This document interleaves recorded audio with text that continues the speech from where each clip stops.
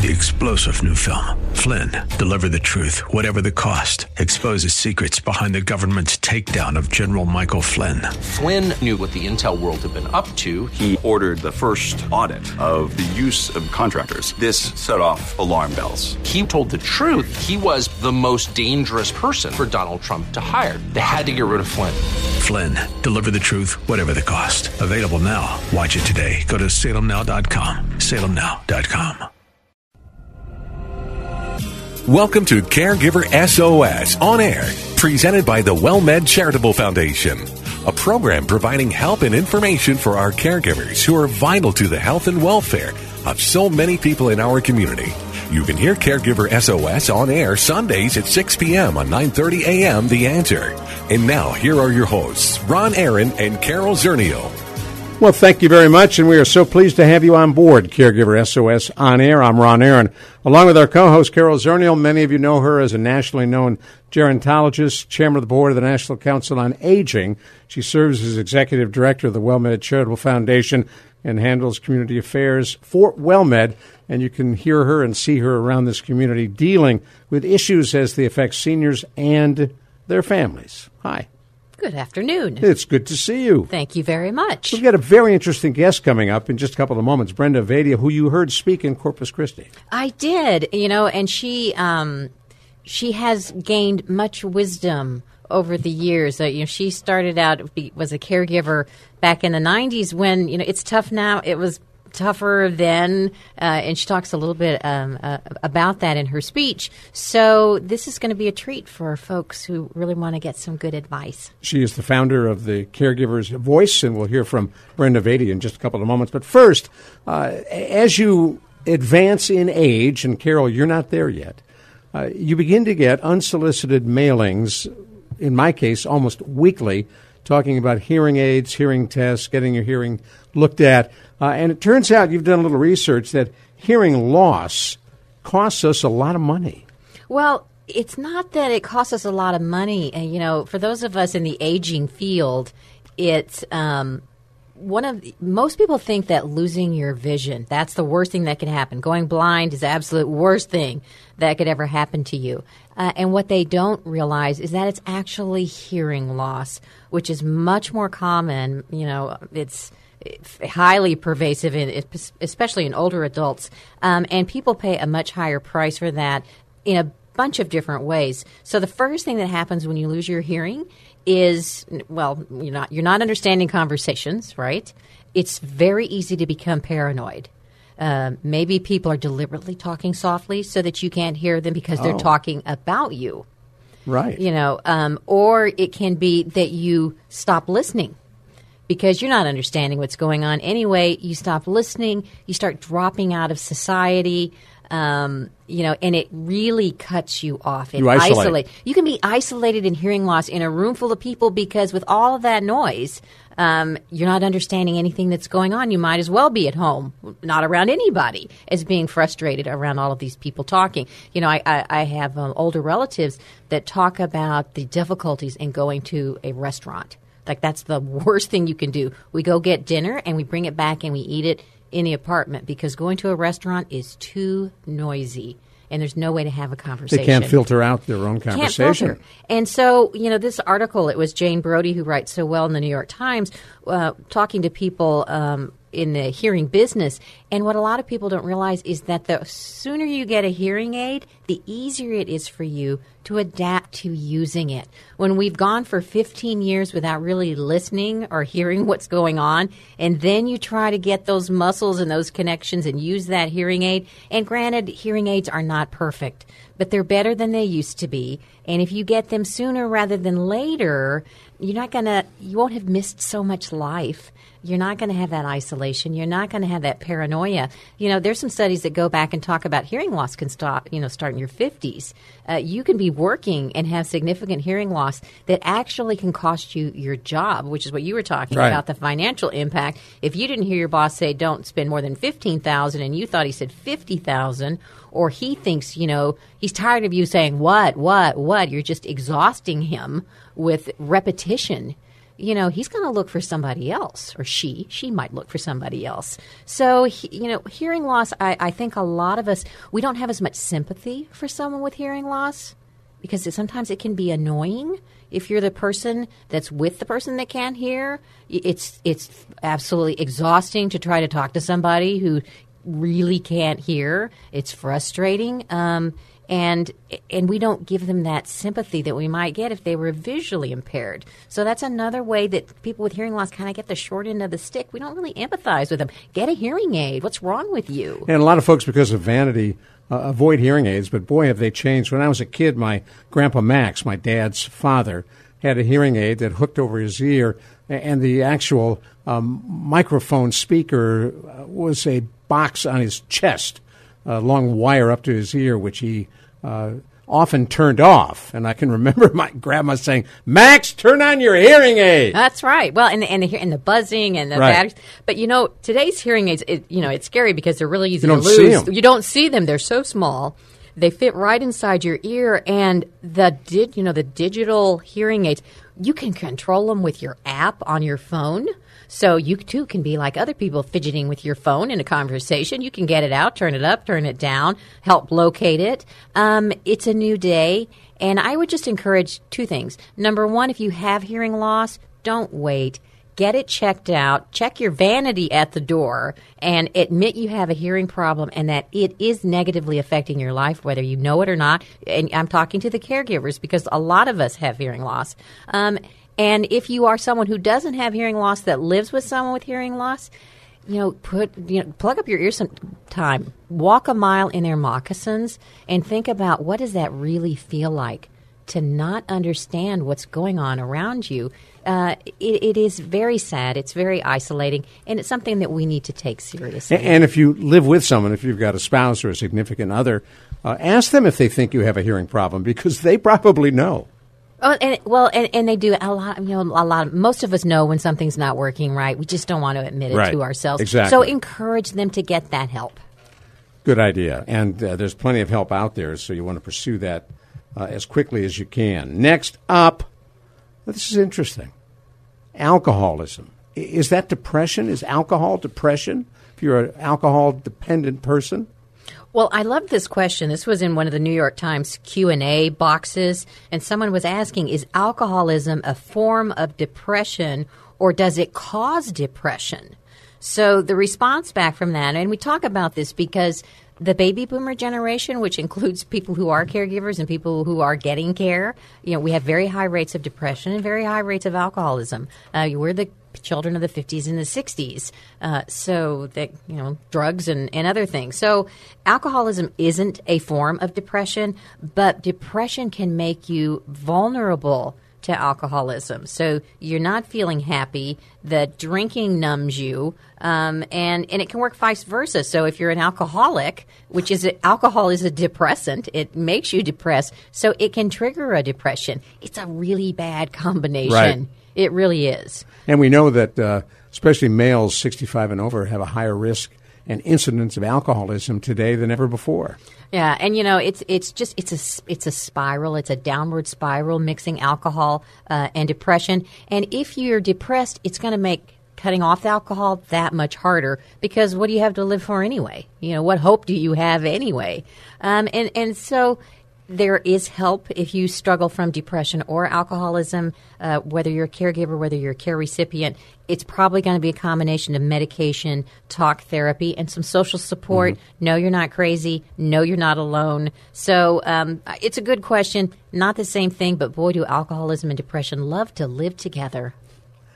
While there's no cure for Alzheimer's and no drug as yet that's totally effective in slowing and preventing the onset, there has been some work on dealing with the agitation that comes with Alzheimer's. I was fascinated by this. This, again, the New York Times. So, agitation and aggression, if you have been around someone with Alzheimer's, it's not uncommon. I remember once a gentleman who had pulled his fist back and he was just about to really smash me in the face. hit me hard. And Wow. in my mind, I'd already been hit, and I was just wondering how bad it was going to be.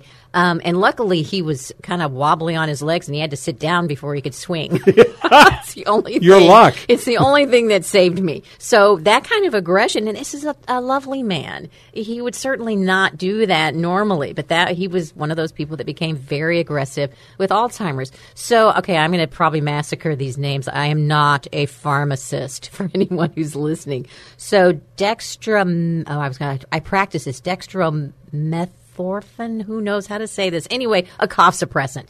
There's a cough suppressant found in over-the-counter cough medicines, and there's quinidine, which is used to control heart rhythm disorders. Those don't sound like two things that go together at all. So in combination, they've been used to treat neurological disorders that involve involuntary movement of like facial muscles, right? Well, somewhere along the line, and I don't know how you jump from twisting or tweaking facial muscles to Alzheimer's, they took this combination of drugs, of this cough suppressant and this heart medicine, and they gave it to Alzheimer's patients. And they gave them, they've got the placebo for one group, and they've got the real drugs. So a double-blind study. Double-blind study. And they ran it, and the people that took the combination, this combo drug, their aggression dropped on a measurable scale, from 7.1 to 3.8. Significant. Which is a significant drop. And 55% of the people who were on the drugs had a 50% reduction in their agitation. So if you've got somebody like the gentleman I was talking about who is threatening to kill you, who is hitting, is striking, who is agitated all day long, cussing a blue streak, a 50% decrease in that behavior can save your life.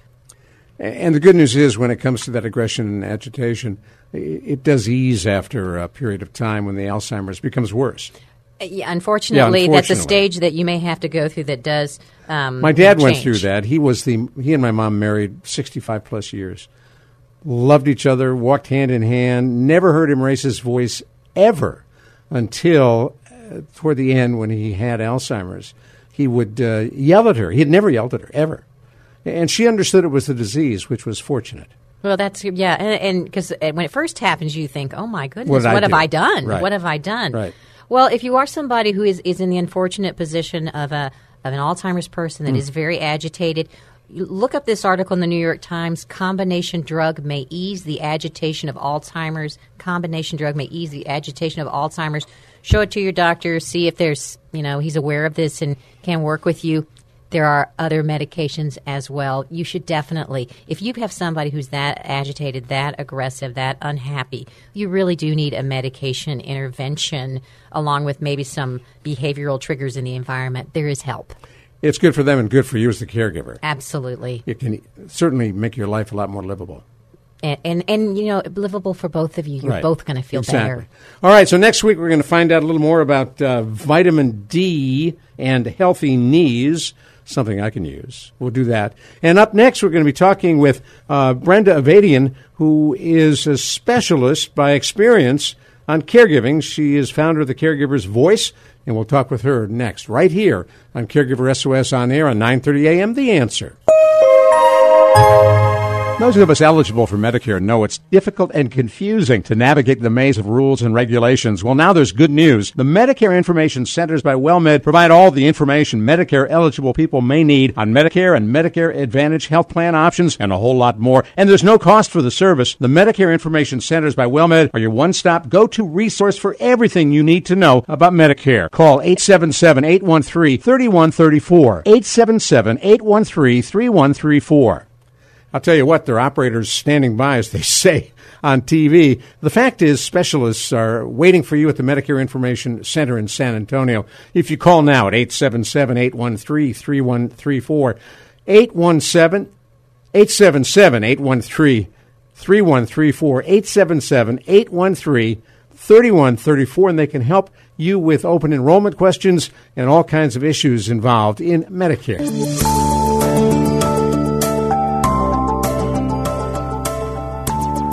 We're so pleased you are with us here on Caregiver SOS On Air. As we suggested early on, Brenda Avadian is joining us, founder of the Caregiver's Voice. and we're delighted to have her with us. She has been working in this field since 1996 when she started taking care of her dad who had Alzheimer's. She's become a national spokesperson on caregiving, has written 9 books, count them, 9 books, and she's got a lot of information that she's going to share with our Caregiver SOS on-air listeners, along with Carol Zernial. Brenda, delighted to have you on board. My pleasure to join both of you. So what was it about caregiving that really led to you becoming so involved in talking about it, writing about it, lecturing about it? I think it was when I began 20 years ago. There were very few family caregivers who would write about it, and what I was told, no one was speaking about it.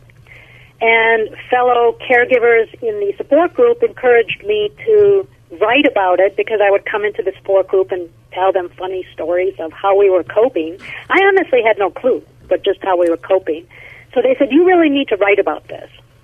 And, you know, I'd written 4 books before then at that time, and I said, nah. I said, I don't write about this kind of thing. And they said, no, we really need you to write about this. And I said, well, who's going to buy the book? Oh, we will. I said, show me the money. They said, how much? I said, I don't know. So that's when I began scrambling, figuring out, you know, where we're going to go from this. And we pre-sold a lot of copies, probably over 100 copies of a hardcover book before I even started writing. Now, what were you doing before you became a caregiver? You were a corporate, you know. I was a corporate consultant, and I went into corporations and helped with career development, like succession planning. So I would sit down and meet with the executives and determine who would succeed them as they rose up and create development programs. And I also was involved a little bit in proposal development and would work with executives in their speaking skills and coach them in their speaking. So these were the kind of things I did, which was mostly with corporations, before my father was diagnosed with dementia. And we didn't have any local support in Wisconsin, where he had been living for 45 years. So my husband and I, over a moment of weakness, said, why don't we just move him out here and care for him? And so we moved him across country to California to care for him. Was it something he wanted, do you think? We told him... You asked that so point blank, so it makes me feel like a little kid who's being asked this question. We told him, why don't you visit us? And I bought a one-way plane ticket for that visit. And by that time, dementia had taken hold. I would say he was just before middle stage dementia, just, you know, somewhere in there. And, you know, when we got there, when we got to our home, he said, I want to go back. You know, I have to go home. It's late.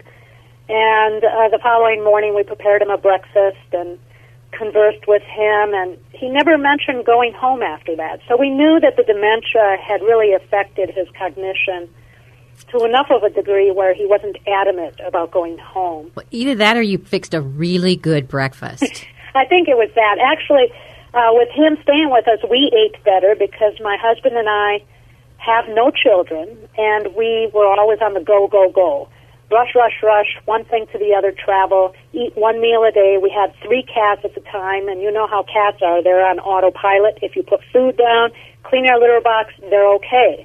Well, you can't do that with an adult. You can't do that with an 86-year-old father who is showing signs of dementia and does not really know where he is. So I had the privilege of hearing you speak in Corpus Christi recently at the Face-to-Face conference, and you talked about the roller coaster ride of caregiving. It is. So when I picture you brought him home, and you're at the top of that first big hill on the roller coaster, and then after breakfast sometime, you took that first big dip. It was a huge. We it must went have been a lifestyle into G's that night. I brought him home at 11:30.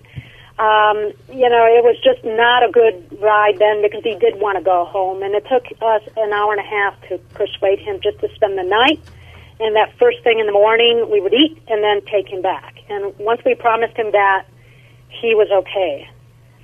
Did he fly out alone, or did one of you go out and get him? Oh, no. I was with him for 2 weeks, trying to Right. to get affairs in order before. Sure.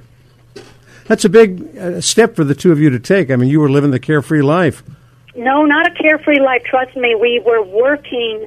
I mean, truly, our work schedules were crazy. So it was just moving that work schedule over to caregiving. So it wasn't two adults without children living that flexible style of living that we might think. We were already busy. And then busier with him. Yeah, because it is such a commitment to care for a person who, and he's completely unaware of where he is. I mean, and with dementia, when you're dealing with dementia, and later he was diagnosed with, at that time they called it probable Alzheimer's, and even when you read research today, you hear about, we can't really diagnose it definitely with Alzheimer's until autopsy, but I disagree in the sense that we've gotten so good at looking at the symptoms and the behaviors and everything that goes along with it. I think we're much better at being able to tell if it's Alzheimer's, Lewy body dementia, vascular dementia, and any of the other lesser causes of dementia. Well, you talked in your speech, you talked a little bit about some of the problem behaviors that you had to deal with. What were some of the things that you faced? 1 minute you're dealing with just the work-related stuff, and now you're dealing with unusual behaviors. And I think that's an important thing, Carol. And in fact, I want to just kind of tie that into my first tip for caregivers, and that is learn as much as you can about the disease or illness so you know what to expect. Because for us, what happened is he began to become paranoid, and it's like they're taking my things. And as we know, with people with dementia or Alzheimer's, what will happen is they'll take something and place it somewhere and forget. And their reaction is, well, I didn't put it there, or they don't even remember where, if they, that they put it there. So they'll say, they're taking my thing. So we dealt with the paranoia. We dealt with him wandering because he couldn't tell the difference between day or night. So at 3 o'clock in the morning, we'd hear this noise, and he would be trying to get out of the home. And the funny little thing was that the home that we lived in at the time with him was one of those tract-style homes that they build very quickly, in good times when development is going. And what they did is they installed our patio door upside down and backward. That was a blessing, as it turns out. Yeah, because we put the bar outside so he couldn't open it at night. Right. Excellent. So we kept the people inside instead of... Exactly. Instead of the people outside out. Yeah, that actually could be a good renovation tip for other people with sliding glass doors. Except it's a fire hazard, though. Yeah, exactly. Right. Yeah. So you have those kind of things. But, it's like, again, we don't have children, but I hear about parents talking about being tethered constantly to their children. And that's how we were with him, constantly tethered to what is he doing, what are the sounds he's making at night. Is it going in the refrigerator to get something, or is he in the breezeway in the trying to get out into the garage or somewhere else? Well, you talked about, you already gave us one tip for caregivers. So do you have a second tip for caregivers? Yes, I have. I'd like to actually give 3 tips. And the second tip is to take a respite. What happens is professionals, and Carol, you're an RN, are you not? Gerontologist. Gerontologist. Okay, so even more professional in this area. And people like you, Carol, will say to caregivers, family caregivers, you need to take a respite. And, of course, we look at people like you, Carol, and we say, how can we find time to take a respite? This caregiving is consuming. It takes so much time.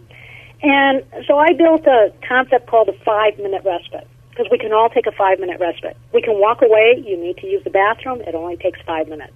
So I say take a 5-minute respite. It's better if you take longer ones, but start with a 5-minute one so that you have enough energy to find the joy in caregiving. Otherwise, you run the risk of getting caregiver dementia. And this is a real concept, even though it's not a formal medical diagnosis. What do you mean by that? Caregiver dementia, it's exactly the same as dementia for others, which is this sense of disorientation, forgetfulness, and maybe even some hallucinations. But for caregivers, because we are without sleep, we are so exhausted, we're constantly on the go, trying to think of multiple things at one time, and at that level, we're just so high-strung operating that we start experiencing that forgetfulness, that disorientation, the hallucinations. And my husband and I both went through that. Well, you know, it's a reversible form of dementia, and that once you're finished caregiving or taking enough respite, you get back to normal. But it does take its toll, and that's why we hear that so many caregivers deal with depression. Well, and I think you mentioned that with taking the respite, that sometimes it takes as much time to plan respite as it does to take the respite. More so, Carol. You know, and I think that's the struggle when professionals say, you really need to take a respite. It's not, initially, I mean, think for this, for example, we used adult daycare services for my father. And it took me 3 times as long just to kind of set that up, go there, check it out, take my father there, see how he would react to it, try to couch it in a way that he would accept it. And for him, it was a job. He was helping to pay his way while staying with us. So it was his job. He would go there to work and help support, you know, the household expenses. All right, now stick with us just a minute. We're going to come right back to you. We're going to drop you into the Maxwell Smart Cone of Silence, and after the news, we will come right back to Brenda Avadia. I'm Ron Aaron. Along with Carol Zernial, we're talking about the founder of the Caregiver's Voice. Recently down in Corpus Christi, gave a talk to a group of folks on caregiving at the Face-to-Face Caregiver Festival. You're listening to Caregiver SOS on air on 9:30 a.m. The Answer.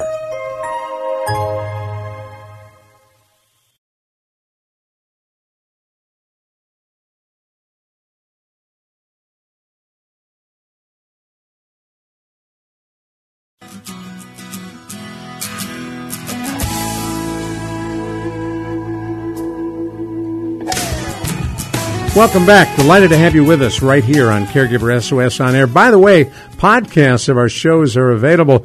Simply go to caregiversos.org, and you can find the podcast for each and every one of our shows. If you're listening to us on a Sunday afternoon, about a week after you hear the show on the air, the podcast will be available. And we hope that you have a chance not only to listen to the podcast if there's some more information you want, but you can share it with neighbors and friends and those dealing with similar kinds of issues. Brenda Avadian is with us, founder of the Caregiver Voice.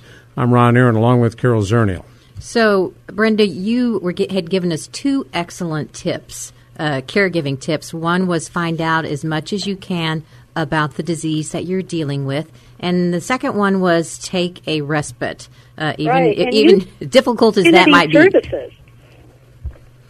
Say that again? I said use your community services. We in our case, we were using adult daycare services, and he thrived there. It was just wonderful, and we did it every day. So he had stimulation with other people, and then we had him in the evening. So it's a wonderful option. Or in-home care services, any of these options that are available, or mix it up. You don't have to do one or the other. You can do a combination of them. But just anything that provides the caregiver respite so that the caregiver can be re-energized in order to continue to provide care. Otherwise, if we push it and push it and push it, then, and I've seen this in the 20 years I've been in this field, that the caregivers predecease their loved ones. It does happen, yes. And what's the purpose there? You know, what have we accomplished if we finish our job and die before we're really finished with our job? And that's the critical thing where I think taking even a 5-minute respite, just stepping away, taking a breath, doing something, if you're in a stressful situation, just step away, go outside, take a deep breath, or punch a pillow, or scream inside of a pillow, or whatever your situation is, just do something to burn off that energy and change the focus before you come back in. Now, you were able, during the time you were caring for your dad, providing those caregiver services, You had a successful consulting job, corporate business. Were you able to keep that going too?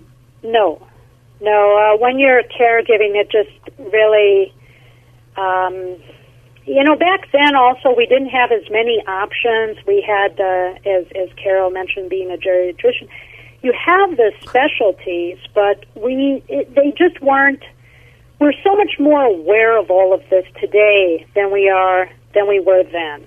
The quality and the options that we have available are so much more. So it became a choice of, okay, we made this commitment to take care of my dad. I could not continue the level of consulting that I did.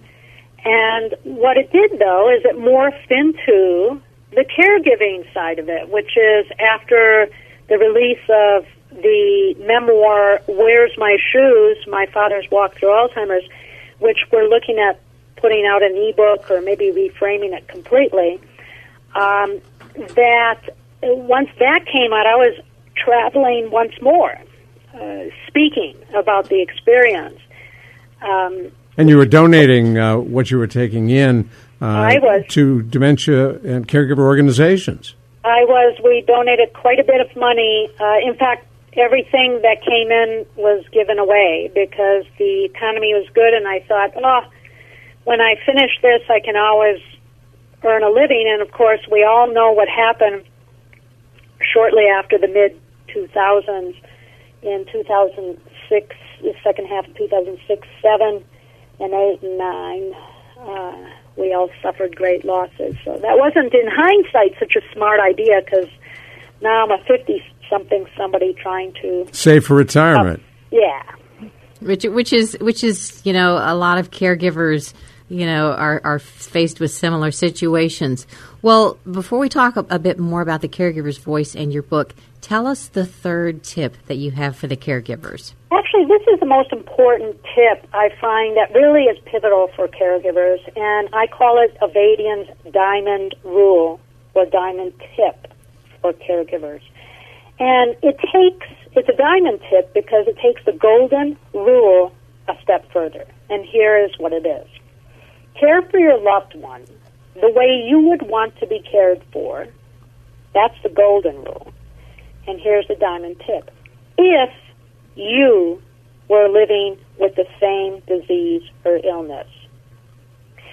So, one more time, care for your loved one the way you would want to be cared for if you were living with the same disease or illness. And that's the critical thing, that if, because oftentimes people say, well, gee, if I were in that situation, just leave me alone and let me die. I would never want to live that way. But if you do tip one, where you really get to understand the nature of the disease, you'd never say that, because the nature of the disease is, at some point in my father's time in our home, he said, I'm not of much use. I'd like to die. Can you help me die? And, this is that self-awareness people go through.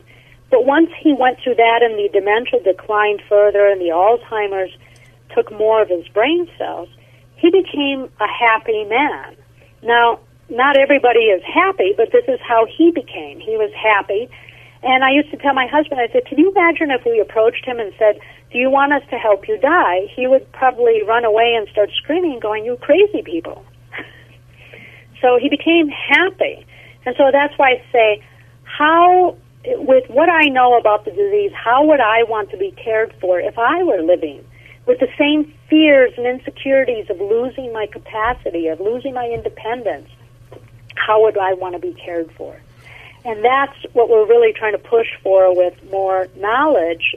This past September was World Alzheimer's Month, and then in November in the U.S. we have the National Family Caregivers Month and National Alzheimer's Awareness Month. So the more aware we become, the less we hear experiences where people are saying, people with Alzheimer's are walking zombies, they're not really alive. And this is what I used to hear in the 90s.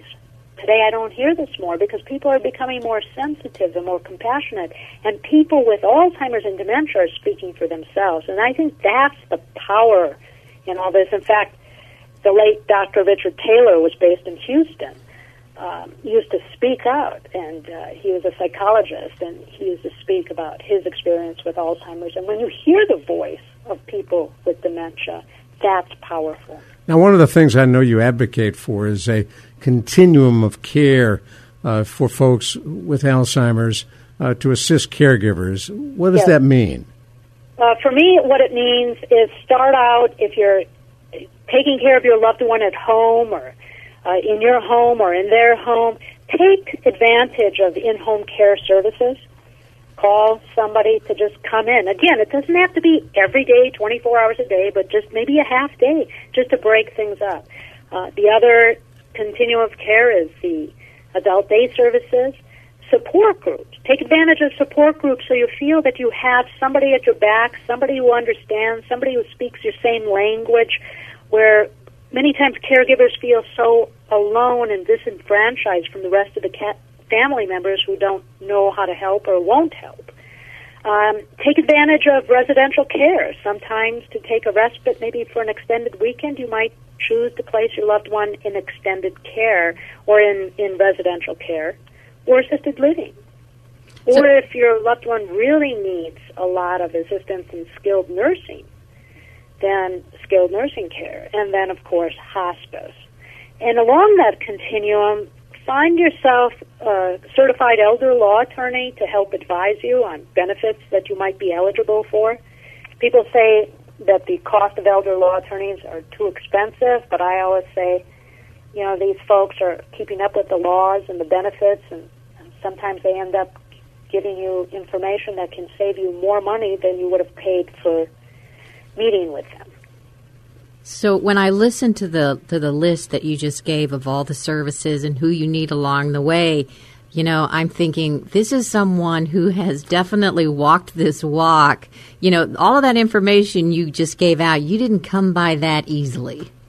No, and it's people like you in your role as geriatric care professionals who can provide this kind of advice to families. And so families might look at you and say, I don't want to hire you because your hourly rate is more than I can afford, but yet you, like an elder law attorney, have that knowledge, have the connections that a family member would have to go through on their own. And that's the challenge, is when you hire professionals to help you, they shortcut the journey and give you energy to do the things that you really want to be doing. And through caregiversos.org, you can get all kinds of information online at no cost.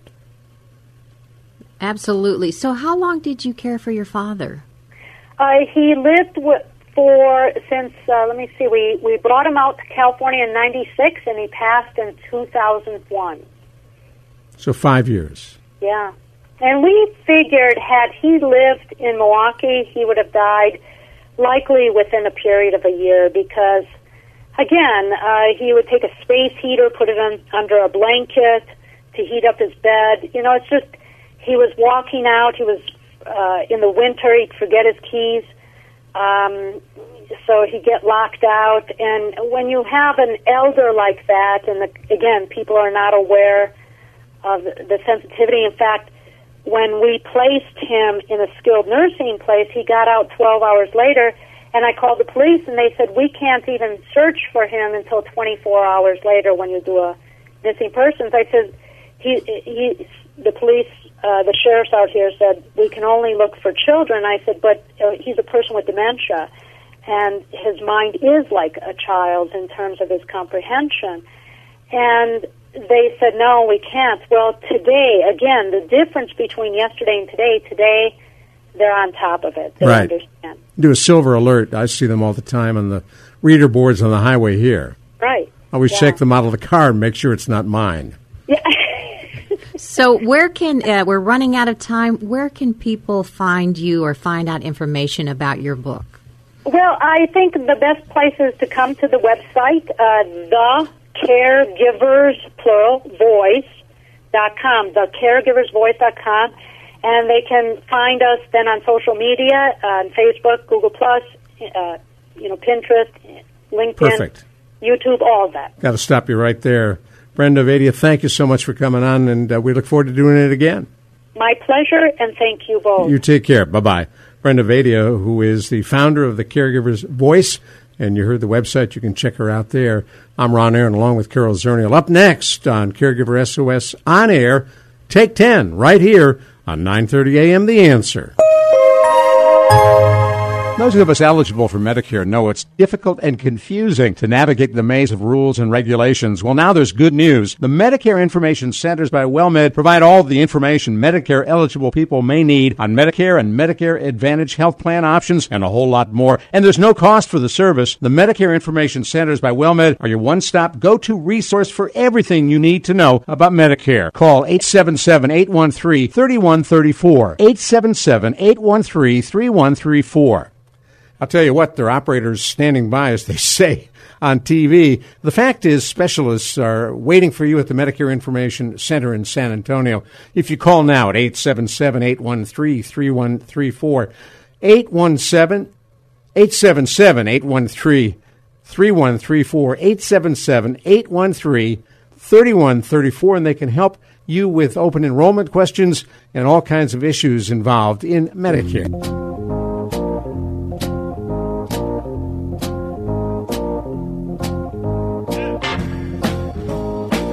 Thank you very much for sticking with us for Take 10. Each of our Caregiver SOS programs ends with Take 10. I'm Ron Aaron. Carol Zernial continues with us, our co-host, and Dr. Jamie Heisman joins us, nationally known expert on caregiving and addictions, and we're delighted to have Dr. Heisman with us, too. So here's the topic for both of you, Carol and Jamie. You are a caregiver. You have a care recipient, maybe it's your spouse, your husband, your wife, who is incredibly needy, who has serious problems, very difficult, very complicated, tough to manage, but you don't want to put them in a home. You want to keep them right there with you. What do you do, and where do you get the help to make that happen, Jamie? Well, first and foremost, I think this is a clinical question. I'm not sure any one of us, I know this is very difficult, we really have tried and true belief systems about giving our loved one, let's say, another place to live rather than their own house. I think that first, clinically, you do have to consult with your neurologist or your primary care doctor, or whoever the physician is of your loved one, for number one, to see if actually living at home is the best place for them. To really open your mind up to the professional's opinion, if this is just your guilt, your shame, a credo, ideology, or if your loved one will really benefit. That's got to be the first thing, Ron. Well, and I agree with that. The other thing when trying to keep somebody at home is looking at, if you're a financial person, there is a mistaken belief that it's always less expensive at home. People get sticker shock from assisted living and nursing homes, and they think, oh, it has to be cheaper. At home, when actually care 24/7 in the home is maybe more expensive than even a nursing home. Kudos to that. I'm going through that with in-laws right now, and they thought, obviously, going to a skilled facility where I certainly believe their mother needs to be, was important to come to the house. And you're right, Carol, they're spending twice as much. And, Ron, to the question you said before, too, if we're going to keep our loved one at home, what's really going on here? I mean, if our loved one is no longer connected to other people or to a social program that can really correspond to their chronic or terminal illness, I mean, are we not fostering isolation and loneliness and worsening confusion and maybe memory loss? So there's great questions here to ask oneself before we make this cavalier decision. In other words, are you doing it for them or are you doing it for you? You bet. You bet. I think that's really the crux of it. You usually have a very succinct way, Ron, of putting it. That's the point. Who are we doing this for? I mean, even with Alzheimer's and latter stage Alzheimer patients, if we're keeping them at home and setting them up, if you will, for low self-esteem, because they can't really accomplish a whole lot in a home, let's say, that's not ready for them. Let's say it's not built properly. There's a lot of places to slip and fall, ways to get confused. Are we not maybe diminishing their self-esteem by not providing the proper social environment? Well, one of the other things that we have to take into consideration is the safety of the individual. So if we have somebody who's very frail, late-stage cancer, very confused, late-stage Alzheimer's, what about, in a facility, they have an evacuation plan. If there's an emergency in the home, what is the ability of that loved one to be able to get out of harm's way? How many people live in the home? Is somebody going to be able, if you're incapacitated, you're the primary caregiver, what's the likelihood that that person is going to be okay in a family emergency? Look what happened in an apartment fire here in San Antonio, a senior residence where they weren't Alzheimer's patients, but several of the people died because they couldn't figure out how to get out. That's right. They didn't believe the warning system, and they were perfectly capable, but they didn't believe it was a real fire drill. Right. Absolutely, and I worked pretty extensively years back with the Red Cross, and they are the resource I first would go to. Obviously, always, eldercare.gov and the Area Agency on Aging will be able to send you to the proper place. But the Red Cross has some pretty good disaster preparedness plans, in place. They have come up against this. But even them, and to Carol's point, they haven't covered all the bases. We had a terrible hurricane here, and the shelters were not prepared in any way to deal with Alzheimer patients. And so, really, a caregiver of an Alzheimer patient, a mom, a person I do know, ended up taking care of 5 or 6 people with memory disorders, and her mom kind of wandered the entire shelter. But to that point, is this the right place where mom or dad is? And I think immediately now, even before somebody gets sick, you need to talk to your parents about what they actually want and what they see as part of their future.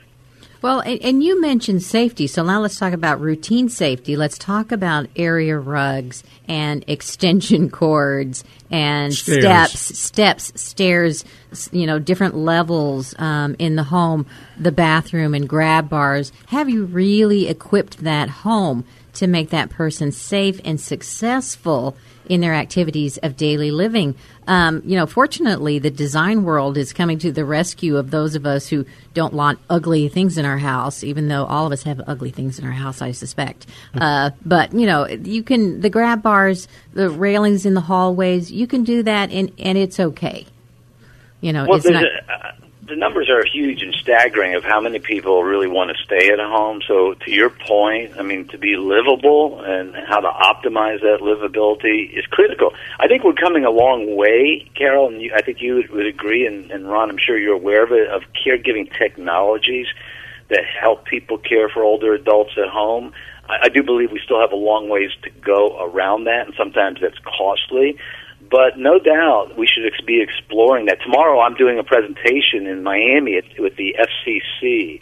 The government's coming down to talk about caregiver technology. So more and more that's on the minds of the public. Well, and you bring up a good point, because there are some great technologies. The simplest is the I've fallen and can't get up emergency alert response. And I know of one family, they live in the same home. So mom's up, mom is on the ground floor and the caregiver is in the basement, but that person in the basement can't hear when mom falls. So mom still has to have an emergency alert response system on even when everybody's home, because they've got good thick carpets and no one can hear when mom falls. If you've just joined us, you're listening to Take 10, part of our Caregiver SOS on-air program. I'm Ron Aaron with Carol Zernial, our co-host, and Dr. Jamie Heisman with us on our Caregiver SOS Take 10 hotline. We're talking about the high-demand, high-maintenance individual who needs care, who the caregiver wants to keep at home. And when you talk about those kinds of assists that are out there, Dr. Jamie, the numbers of products and services are increasing. They are increasing, and again, though, you have to really kind of do due diligence on them. Most of them, I'm not indicting an industry, but most of them are great creative engineers from large companies who believe this is what's necessary for caregivers. So they come to the marketplace, if you will, telling caregivers and their loved ones and carees that this works. I'm not so sure that's the best approach. I do think we should start where seniors are and create technology that offers independence and offers dignity. I think you find these answers out again in support groups or tried and proven senior groups like Area Agency on Aging. When you go to Caregiver SOS, I'm sure talking to other seniors what works and what doesn't work is the best way to go around this. Well, and I think the last thing I would add about keeping someone at home is this adaptive equipment. We talked about grab bars briefly, but, it's the hospital bed, it's the widened doorways. I mean, there are structural things that you have to have in your home to make someone who's frail work, whether you're having to transfer them or whether they're in a wheelchair. And then if you're dealing with someone with Alzheimer's, there may be, those things that trigger bad behaviors or too much clutter. My mother-in-law couldn't stand clutter. And so you have to adapt your environment to be what the person needs, right, Jamie? Absolutely. And I used to run psychiatric hospitals, if you will, and we always had, unfortunately, many, many years back, what we call seclusion rooms, because that was because the staff wasn't adept enough to handle the psychiatric patient. I believe this says that family members need to be educated so that a loved one feels secure. So it's so critical not just to do this on the blind, but make sure if you're taking care of a loved one at home, get the education you desperately need so you and your loved one feel safe. Yeah, I think Jamie and I are on the same page that this is a complicated decision. Right. It's not one you do from your gut. I'm going to do this, because I said I would. It has to be a thoughtful, practical decision where you've looked at it from all angles. That's that marriage vow we need to strip out in sickness and in health. Well, you may, but I think that you go from the dignity side first, and I also think you go to the self-care. By the way, technologies also work for caregivers to take care of themselves. So make sure that you don't forget that when planning to keep a loved one at home. Time is up. Jamie, thank you. Dr. Jamie Heisman, Carol Zernial, I'm Ron Aaron. We thank you so much for joining us on Caregiver SOS On Air. You hear us on 9:30 a.m. The Answer. You've been listening to Caregiver SOS On Air, presented by the WellMed Charitable Foundation. Email suggestions and comments on this radio program to radio@wellmed.net. And join your hosts Ron Aaron and Carol Zernial for another edition of Caregiver SOS On Air on 9:30 a.m. The Answer.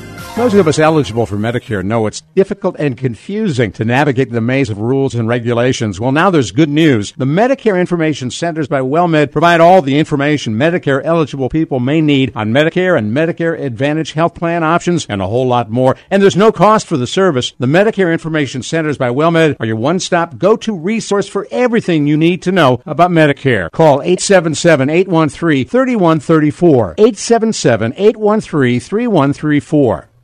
I'll tell you what, there are operators standing by, as they say on TV. The fact is, specialists are waiting for you at the Medicare Information Center in San Antonio. If you call now at 877-813-3134, 877-813-3134, 877-813-3134, and they can help you with open enrollment questions and all kinds of issues involved in Medicare.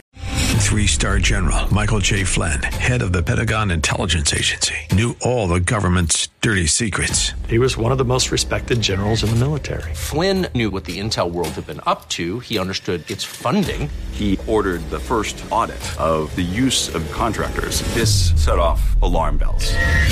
The explosive new documentary, Flynn, Deliver the Truth, Whatever the Cost, uncovers the facts behind this scandal. Flynn told the truth. He was the most dangerous person for Donald Trump to hire. I find out the worst enemy that I'm going to face in my life is right here in America. They took my assessment and they wanted me to change it. And I was like, I'm not changing it. They had to get rid of Flynn.